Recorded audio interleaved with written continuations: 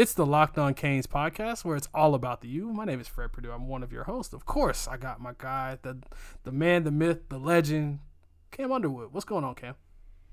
Yo, here to shepherd you guys through another episode. Going to have a little bit of fun today, as always. But before we get through that, I want to handle the housekeeping today. So be sure that you follow us, Locked On Canes on Twitter. My co-host, Fred Purdue, is Fred Purdue. That's Perdue CFB. On Twitter, I'm at Underwood Sports.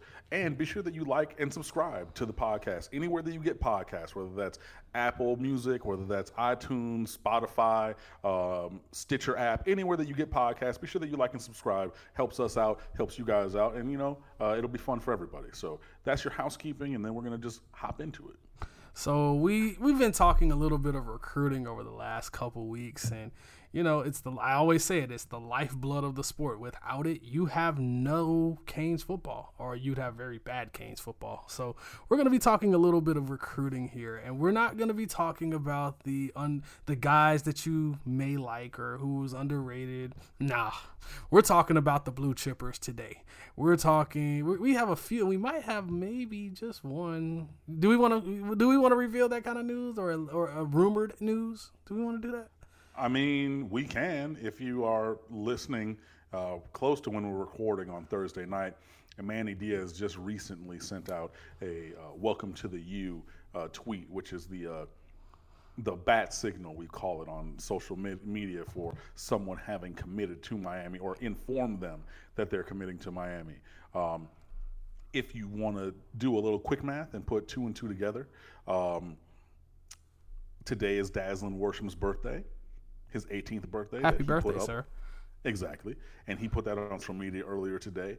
Daslin Worsham on last Sunday said that he's committing publicly to a school tomorrow on Friday.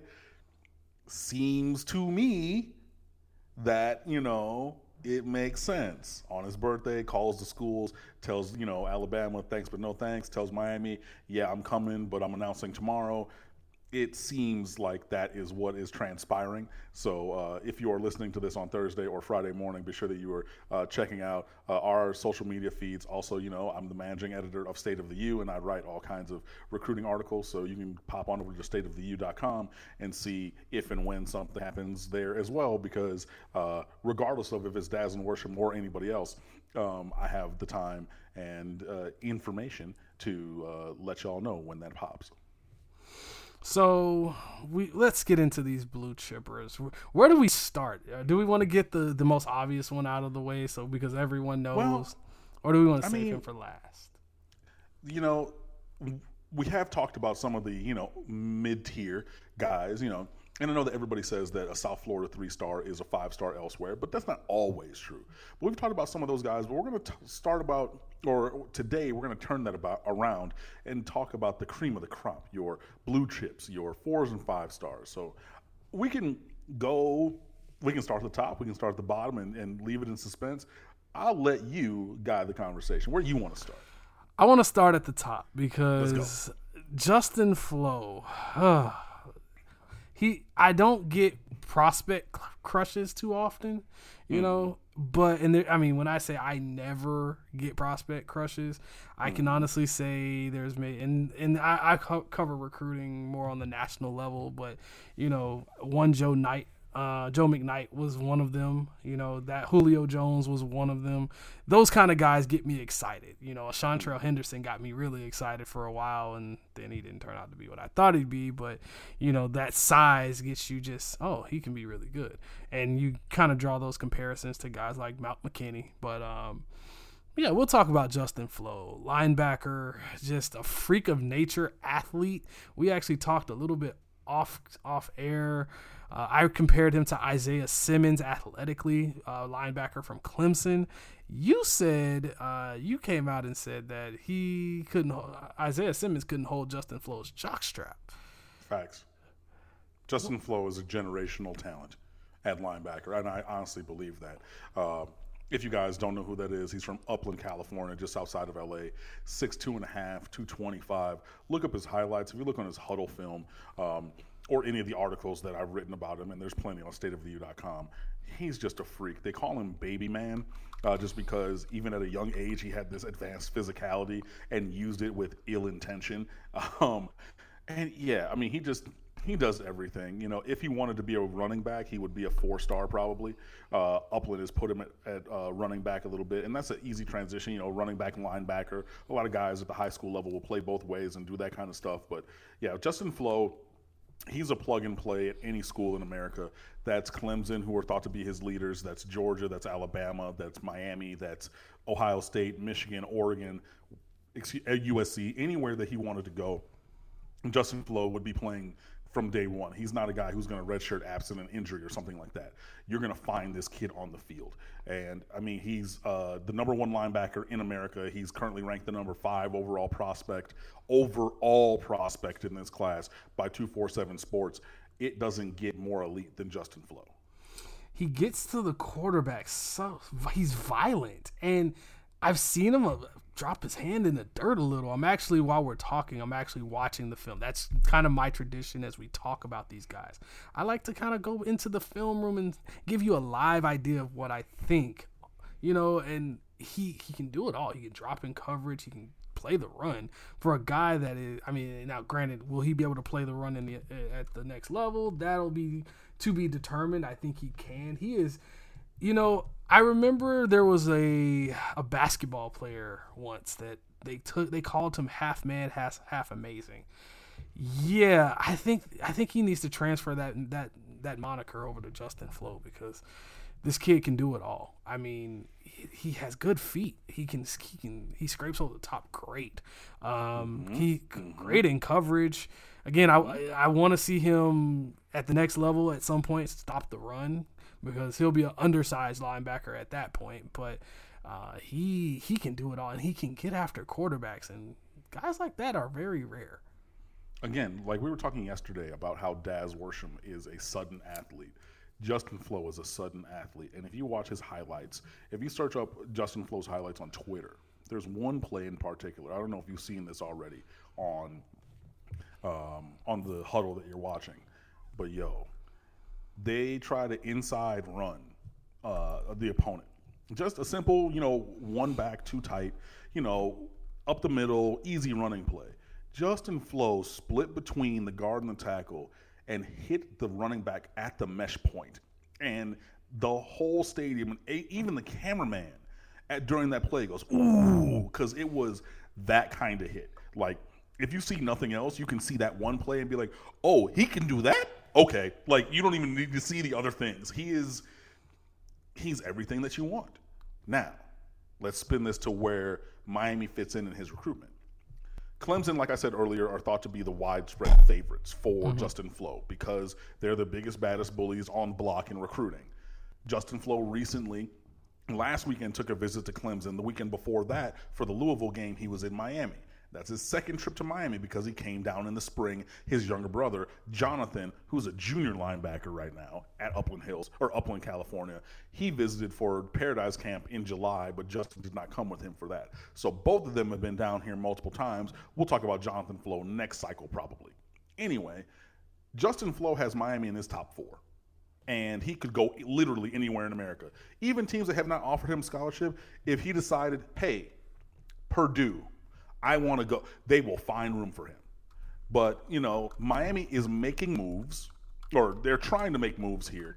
There's still an uphill battle to be waged to get to the top, but people are confident at Miami that a move was made when he came for his official visit.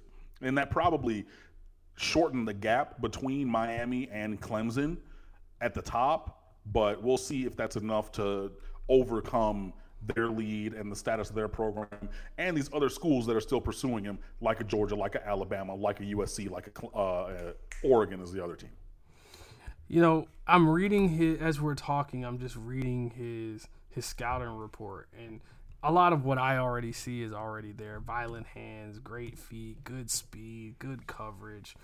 Needs to improve his lateral mobility. Of course, those type of things do need to be improved, but the violent hands, the hand usage at such a young age is scary because you can put him on the outside and is he a pass rusher? Probably not at this level, yeah, because he'll make tackles look bad. He'll make that running back that's chipping, no chance. When he gets to college, he'd probably fill right in at either Sam or Will, to be very honest. He could play either or. I mean, there are very few guys that can play either or. I mean, I'm not willing to go into Willie Williams territory, but I am willing to go into Willie Williams territory. Why are you not willing to go into Willie Williams? For talking about the level of athletic freak that he is. I mean, okay, Willie Williams was 2 inches or an inch and a half, 2 inches taller. So I'll give him that.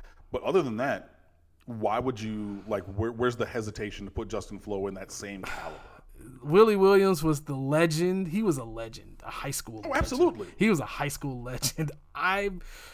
I'm very cautious when it comes to touching high school legends, regardless if he's just an area legend or he is a national legend.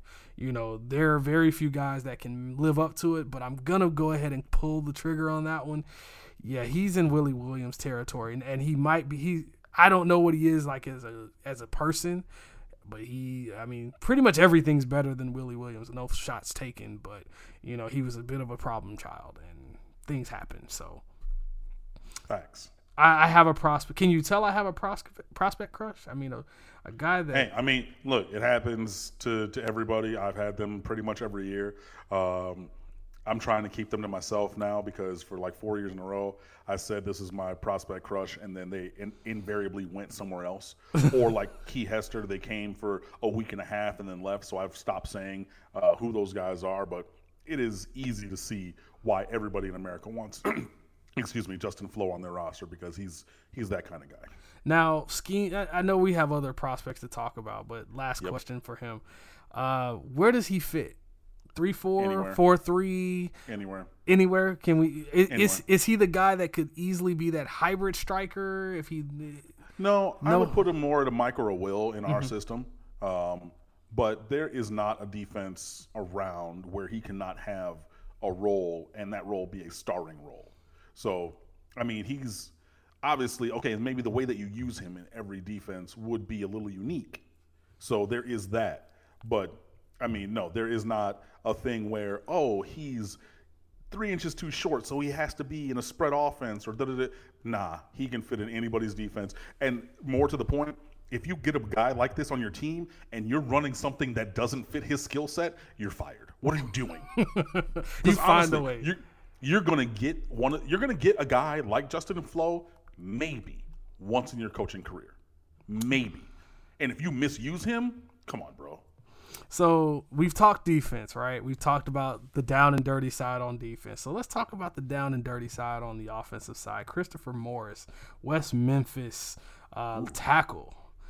My first impressions when I see him, a bit of a tweener, and there's nothing wrong with that. But he's a tackle. He's about 290, 6'4". That's great. I love the height. I love the size. Violent, nasty streak. And there's for tackles in today's football in the spread era where it's two heads, we're playing patty cake. It's refreshing to see a guy just drive a guy into oblivion.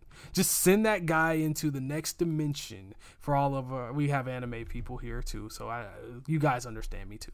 So put him in a whole different place. Make him afraid to ever try to touch a quarterback. And if you just have to, kick him inside in the run game. That inside-outside zone game, he could be a real problem. Yeah, Chris Morris is a guy who's wanted a Miami offer for a long time. Like Fred said, he's 6'4", 290 at offensive line. Plays tackle in high school, maybe profiles more as a guard moving forward, but he has good size already at 290. And at a recruiting camp, he went to the opening regional. I forget which regional he went to. I think it was Atlanta, But over the summer, he told Bud Elliott from Banner Society, the former SB Nation national guy. It's the same thing. They just, rebranded the website. Anyway, the national recruiting analyst, and when he spoke to Chris Morris, he said, okay, who are your top schools, yada, yada, yada, says, boom, bah. Then he said, okay, who is a school that you don't have an offer from but want to hear from? And Bud sent me the audio, so I heard him say it. Morris literally said, "My and me," like that. Not just like, oh, he said, no, my and me is a school that I don't hear from, that I want to hear from. If I got an offer from them, that would be a game changer in my recruitment. This is a 4-star offensive lineman. We need offensive linemen. Hello, what are you doing? It took a while, and that eventually trickled down, and the information got to Miami's coaches and things. They did their own evaluation and finally offered Chris Morris. He is committed to Mississippi State right now. But we're trying to get involved and get him on campus for an official visit and things like that, because if the way that I really look at recruiting interviews, because everybody, who writes for a website or a blog or things, you usually ask that player directly, hey, I'm from State of the U. Tell me about the connection with Miami. And you kind of guide the conversation. I love these things, like what I just told you, where somebody asks open-ended, who are your top 4? And let the kid come up with his teams, because then you're really seeing who matters. I don't care about your top 20s and top 15 edits. If I ask you who your top 5 are and you say that, that's who's on your brain. If I say, who are you not hearing from, and leave it open like that, and then you tell me emphatically, like he did, the answer, that's real. And hopefully Miami's able to build on that and get him in this class. Now, when I have a good feeling about one particular player that could help us on either side of the ball, more than likely on the defensive side. But it's always great to go steal someone from the other side, from the dark side, the bad side. Those people up north, we don't even address them until they start winning again, and I don't think they're going to beat us anytime soon. Hence the fact that they wanted a former player, a former coach, and a guy that coaches for the little green people in Indiana. So there are so many shots being thrown. So, so many shots being thrown. But Keyshawn Green, linebacker and running back, Wakulla High School. What say you on this prospect? Keyshawn Green is one of the more athletic linebackers in America this year. He clocked a 4.49 official on the lasers during the opening regionals this summer. So he can move. He can fly. He's about 6'3", 195, so he's, lanky and everything, with room to, get up to 215, maybe 220, and keep his athleticism.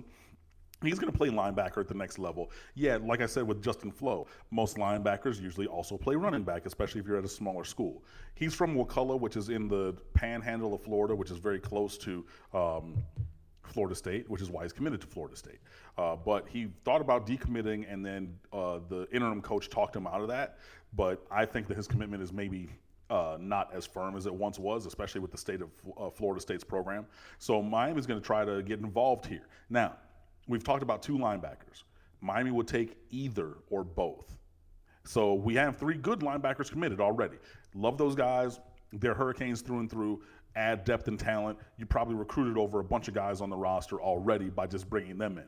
But you can you're recruiting over if you bring in a Flo and or a Green. So when you have guys who are this talented, those extra slots, and if you've read my class breakdowns, I know I haven't written one in a while, but if you've read any of them, I say, best available is our scholarship slots. Flo or Green would fit in that best available. So you get the guys to fulfill your needs, and then you add on elite talents when and where you can.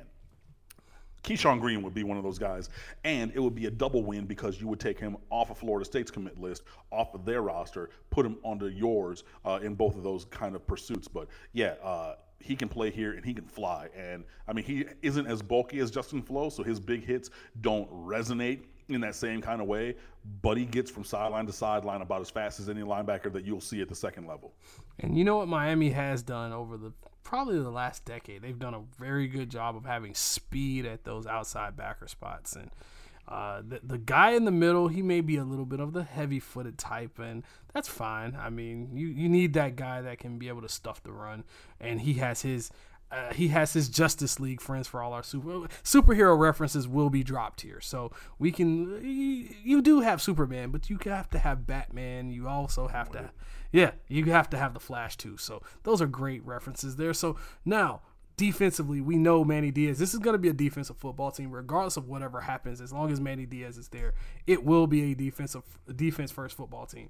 So but we have offense sells tickets, right? Defense wins championships. Let's talk a little offense before we kind of move on, because I know we have a special guest. We're going to throw it back to the past here. But let's talk offense. And I got to talk about Jaylan Knighton, right? Running back.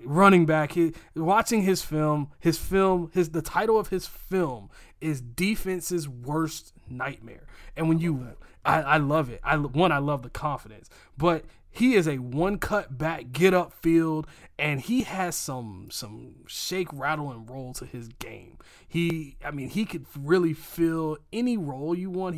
Does he really take a 20 carries a game guy? Probably not, but he can be that slash to any offense that you want to put him in. Yeah, Jaylan Knighton from Deerfield Beach High School. He's a scat back, to use a little older term. He's 5'9", 180 pounds. Shifty in short spaces, makes guys miss, has plenty of speed when he gets in the open field. You can toss the ball to him. You can use him as a receiver out of the backfield. Maybe not the best wide receiver out of the backfield, but good enough where he can catch the ball. And he's an impact player. He can score from anywhere on the field. Miami has had some struggles in recruiting Deerfield Beach High School recently. If you think back to Jerry Jeudy, who went there. Jerry Jeudy went to Coconut Creek, and then did he go to Creek? He went to Monarch, and then he transferred over. Riley Ridley, Calvin Ridley's younger brother, Caven, he did the same thing, transferred over there. Obviously, neither of those guys came to Miami, even though they got a last weekend visit from Jerry Jeudy. And there's been some other guys over the course of time who have been at Deerfield and gone other places, including Jason Strobridge, who plays at North Carolina on the defensive line. Xavier Restrepo he's at Deerfield Beach, but he's an Aquinas kid. He was at Aquinas for 3 years, transferred over to Deerfield so he could enroll early because Aquinas does not allow such things. But yeah, so he's over there, and maybe he's in Jaylan Knighton's ear because they play on the same team, on the same offense and everything, saying, hey, maybe you should come on down to Miami. And Miami's been looking for 2 running backs in this class for the duration. I've written that every single class breakdown this cycle. They're looking for 2 running backs. You have the best running back in the state of Florida already committed in Donald Chaney Jr., who's a 4-star, borderline 5-star. Then you bring in Jaylan Knighton to be the lightning to Chaney's thunder. And man, you're cooking with grease. So yeah, I think that would be great. The one thing I will say about Jaylan Knighton, and you can kind of talk about this as far as that whole backfield, those backfield mates. You got to have 2 guys that complement each other. You can't just have 2 small guys that are really fast. Somebody's got to be able to be your thunder. And I think with this kind of his makeup, you can use him on special teams. That's the one thing I've looked at when I see his film. He can definitely, you can use him as a gunner, you can use him as a kick returner. He's lightning in a bottle. And if he's able to be that guy going forward at the next level, he's going to be able to be a very big problem. The only thing I don't want him in is pass pro. I don't want Jaylan Knighton in pass pro, but I can live with it. I can live with it in spots, but not on a regular basis. I was just going to say it has to be situational.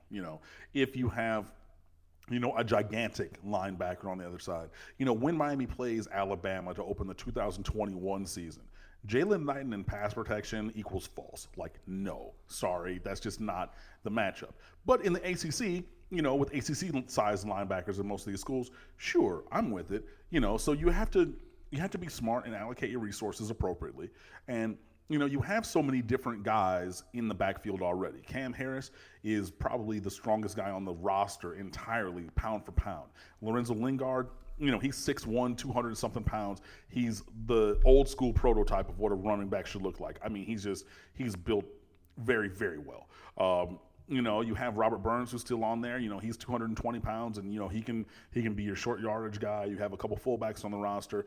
Don Chaney Jr., he could be a 3-down back. I mean, he's 5'11", 195 pounds. He could probably easily be 205 or 210 and keep his speed. And then you have a quicker guy in Jaylan Knighton, and both of those are blue chip guys in the same class. So, yeah, no matter where you use them, I think that they could be effective. And it's not even just about the 2 guys in this class. It's about building the rest of this roster. So you add them both to the running back group that's already assembled, and then you're building that depth and talent that you want to see out of the Miami Hurricanes. And honestly, at the skill positions, that's never been in question. Treat yourself to the meal you deserve and have your favorite restaurants come to you with DoorDash.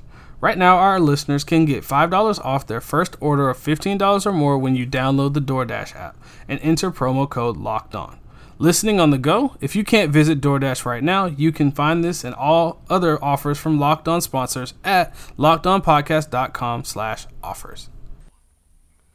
All right, so we're back from the break, and we promised you guys that we'd be talking to a former Miami Hurricane. We've been reminiscing about the Orange Bowl's past successes, and we want to bring on Kelvin Harris from the 1987 and 1989 national championships. And 91. And 91. I shortchanged you. Don't shortchange him now. Yeah, I shortchanged. I'm sorry. Okay. Yeah, I didn't get to go to the White House in 87. Okay, so we wanted to ask you, give us some story time, and we'll give it to you that you can share with the audience of your times in the Orange Bowl. Give us some of your best moments. The first game of my true freshman year, we played Florida in the Orange Bowl, and we scored all the points. We scored 31 for us and 4 for them. And I remember Galen Hall wouldn't put Emmitt Smith into the game until like late third quarter because it was a straight beat down. And that place was rocking. Actually, the year before, I went to the game, the Miami-Oklahoma game, and that was off the chain. Everybody was like, bye, Bosworth. Oh, that was the Jerome Brown, we ain't scared of y'all game. Yeah, that was, yeah. Yes. Yeah, JB was one of the main reasons why I came to UM. Now, why is that? Because he was that dude. I remember, like, first time I had seen him in the club, he was like, yo, I hear you got my number, because I had 98 my first 2 years. I was like, yeah. So he punches me in the stomach. Whoa. Wow. and then then I was tough. So I mean, what was the reaction? Were you tough enough for him? Did he, did you swing back? Like, how did it all play out? It caught me off guard, but I played it off. I mean, I was somewhat out of breath because he literally hit me right in the solar plexus. You can't be soft when you have my number. Yeah, I got you. And then, him and Winston Moss and Jerome and Alonzo, they were in town. They would buy us drinks, food at the club. But yeah, that guy was that dude. Now, that dude. Who would you say would have been your toughest opponent, individual player that you've went up against in your time in the Orange Bowl?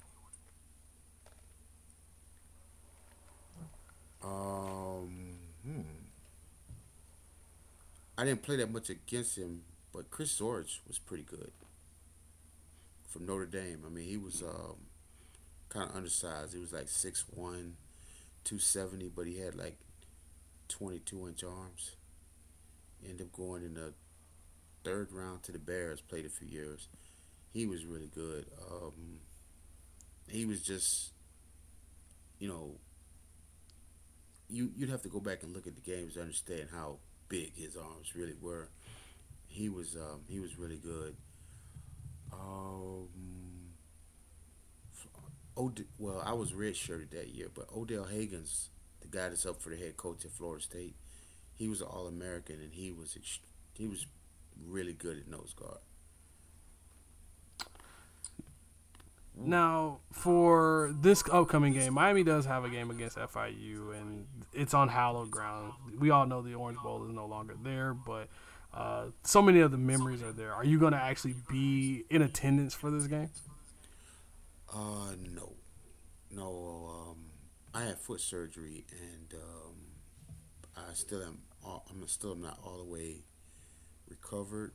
But even if I was able, I probably wouldn't have gone because the way they got it set up, it's a FIU home game, and so we got to get tickets out of FIU, and the only way we can get the free tickets is if Butch will give them to us, but we got to wear blue. Hmm. That ain't gonna happen. That's not gonna happen. You're not gonna put on just a little FIU blue just to, No. No. Good And then answer. Good I answer. don't know if you guys seen the film of that the reporters had the day that they practiced there last week, but that doesn't look safe.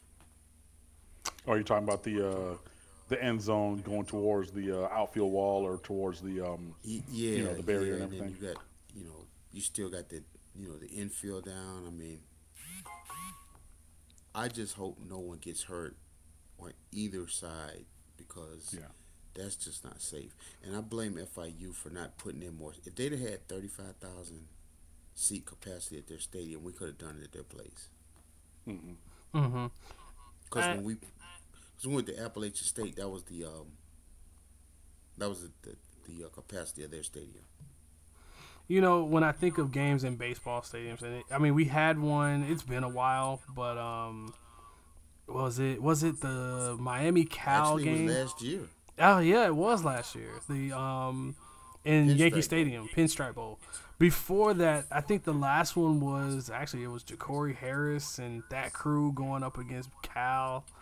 I think that was the Javid Best game.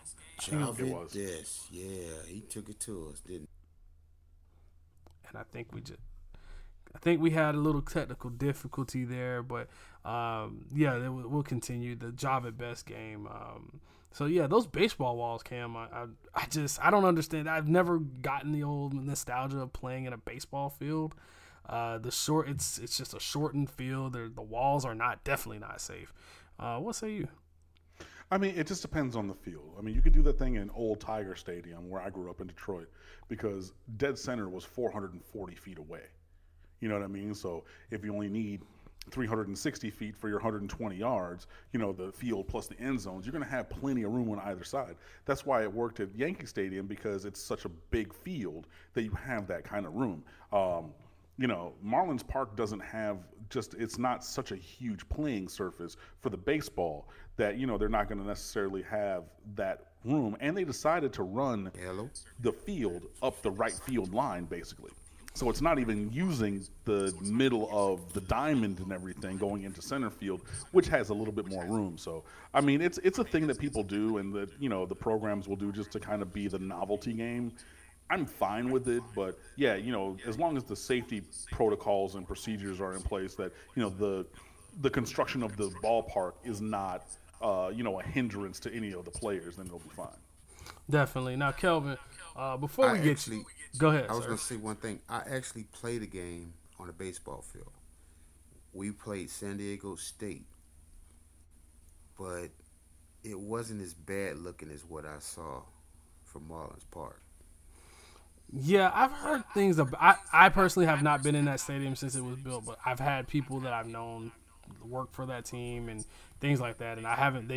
All the impressions of that stadium have not been all that great. The stadium is fine. It's just it should have been, the Orange Bowl still. They should have paid the money from the city to upgrade it. So, and it's a team that nobody wants to go see because Miami, again, is a destination location. It's an event city. They're not going to show up 81 times a year to watch the Marlins lose 65 of them. So Yeah, it's more about that. got a point there. Yeah, you do have a point there. I've always said they should have had one of those situations where you double the field and let the pro team pay for the field, and Miami has a situation kind of like what they have now with the Dolphins, but then you just have an upgraded Orange Bowl. It would have been a much better situation, and quite honestly, I think the Orange Bowl had just it had a different kind of home field advantage. Mm-hmm. Yeah, because the stands were so close and intimate. But I will say this, having been on the sidelines on both stadiums, when the fans show up at Hard Rock Stadium and they're engaged like Notre Dame, Yeah, I knew you were It's going to say the Notre Dame game. That stadium was well, rocking that night. the year we beat Florida, was it 4 years ago? 2013. 2013, yeah. Okay, 6 years ago. That game was electric too. I mean, and then it's just a matter of it's like that. It's like the Orange Bowl now. Marlins Park is like marrying your ex-wife's sister.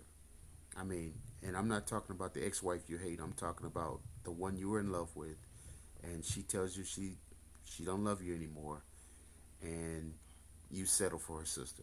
There's just nothing that girl can do to ever take the place of her sister. When just me personally seeing, so I've like gone back and saw so many memories from that field, whether it was the times in the 80s, in the 90s, the early 2000s, which is more of my realm because I'm younger than both of you. But I mean, whether it was Sean Taylor just turning a guy inside out, Devin Hester running in circles around people against Duke. I mean, there are so many moments that this stadium has had that, I mean, we could go on and on about this stadium. Devin Hester's first game, out of all the games, that one still sticks out because I remember standing on the sidelines and we getting our ass whooped, and Brock Berlin runs out on the field and they threw oranges at him. And they booed him, and he ends up winning the game. He brought us back. To kind of put a bow on this whole thing, because I mean we do have to we still have to play the game. I know we can't reminisce about the game. We kind of have to talk a little bit of FIU, even though I don't think me or Cam want to give any respect to the team, because quite honestly, it's going to be a blowout. It is what it is. What is your lasting memory there, if you had to pick one thing out of your time at the Orange Bowl? Honestly, I had some great memories, but I got to go to the last game that I ever played in there. I had a MCL. I didn't practice the whole bowl practice, and it was raining. I had the stomach flu, and we got the ball with 8 minutes left against Nebraska, and we ran the clock out. And when I say ran the clock out, Larry Jones literally ran every play, and we ran the clock out and beat them 22-0. Being a Miami Hurricane, I mean, I know it means so much to you, Kelvin, and we do appreciate you coming on the show. Before we get you out of here, I know you have some podcasts and all. Let the fans know where they can reach you. Also on your Twitter handle. Ebony Lifestyles. That's EBONYLIFESTYLES. And tell us a little bit about the podcast before we get you out of here. The U Podcast, taking you inside the Miami Huddle, where it's all about the U all the time. Great plug. Well, this last episode, I just dropped it yesterday. Me and Manny Navarro from The Athletic, we recapped and graded the Louisville game, and then we had and then in part of grading, we also asked for each position, where are we now, as opposed to when the season began, as is to right now, where are we with that position? So basically, where are we now with the quarterbacks? Where are we where we thought we would be? And then I have a guy from they're one of the beat writers for FIU, Eric Henry. He previewed the game. He basically gives a breakdown of each position and talks about the season. And then I had Cam, one of your old friends, Jerry Steinberg. I had him on to preview the basketball season. He actually got me a little hyped about our basketball team. Yeah, I gotta give him shoot him a text. It's been a while since I spoke to him. All he does now is drink beers. Man, I mean, that's good work if you can get it. Oh, and chase women. He's enjoying New York. But okay. But he gave a great breakdown of the basketball team, and he actually has me pretty hyped about the 2020-21 season. because this year is sort of like the rebuilding year, I guess maybe the build-up year, and A so little he bit. breaks down what we got now and what we're gonna have in 2 years. But Yeah, that's I mean, yeah. I don't know go how ahead. much you follow the basketball team, but I think will be entertaining. And then I went on my Facebook page and I talked noise to all my Carolina fans and told them that we're gonna whoop their butt twice this year. Well, I mean, hopefully so. We're playing them, and I mean, I was a basketball player growing up, so I follow basketball pretty heavily, and I agree Oh with yeah, what you Jerry Michigan said. guys. Yeah, man. Like, hey, I mean, I grew up in Detroit, wanted to be, the next Isaiah or, Magic Johnson who went to Michigan State, so wanted to do that and everything. But yeah, the basketball team is pretty young across the board. I mean, there's only like one senior, I want to say. So, if Yeah, the it's young the guys DJ develop kid. and things like that. The DJ kid and the transfer from Florida. That's about it. Right. You're right. So you're going to By lose the some way, size with Keith Stone and some shooting with DJ Vasiljevic leaving, but you have a lot coming back. yeah. By the way, you're a Michigan guy, so this ought to be interesting to you. My agent, my first agent, and the guy that I had actually ended up being he was my agent before he was my agent. I met him the first year the Heat. To show you my age, the first year the Heat had a team. He was Magic's agent, Dr. Okay. Tucker. He was my agent, and I remember meeting him and Magic at the same time, and I thought Magic can't do anything for me, but this guy can, and he ended up being my agent. He used to be a professor at Michigan State before Magic forced him to be his agent, and he ended up getting Carl Banks, Mark Ingram's dad, Andre Rison. And he had a pipeline coming out of Michigan State. Steve Smith, you're a Michigan guy, so I know that might be too old for Fred, but Oh no, no, no, no, no, no, no, no, no, no, no, no, no, no. Now, I remember him in I'm college. a basketball Oh, yeah. guy too. Yeah. oh, you are? Oh, okay. Yeah. Not as much anymore, but the nostalgia of college basketball before the one and Steve done. Smith. Yeah. Steve Smith gave me some of the greatest insight on professional life. I don't think I can share it because I don't know what kind of audience that you're trying to tap into. Tell But- us after we stop recording. Yeah, we'll do that off. Yeah.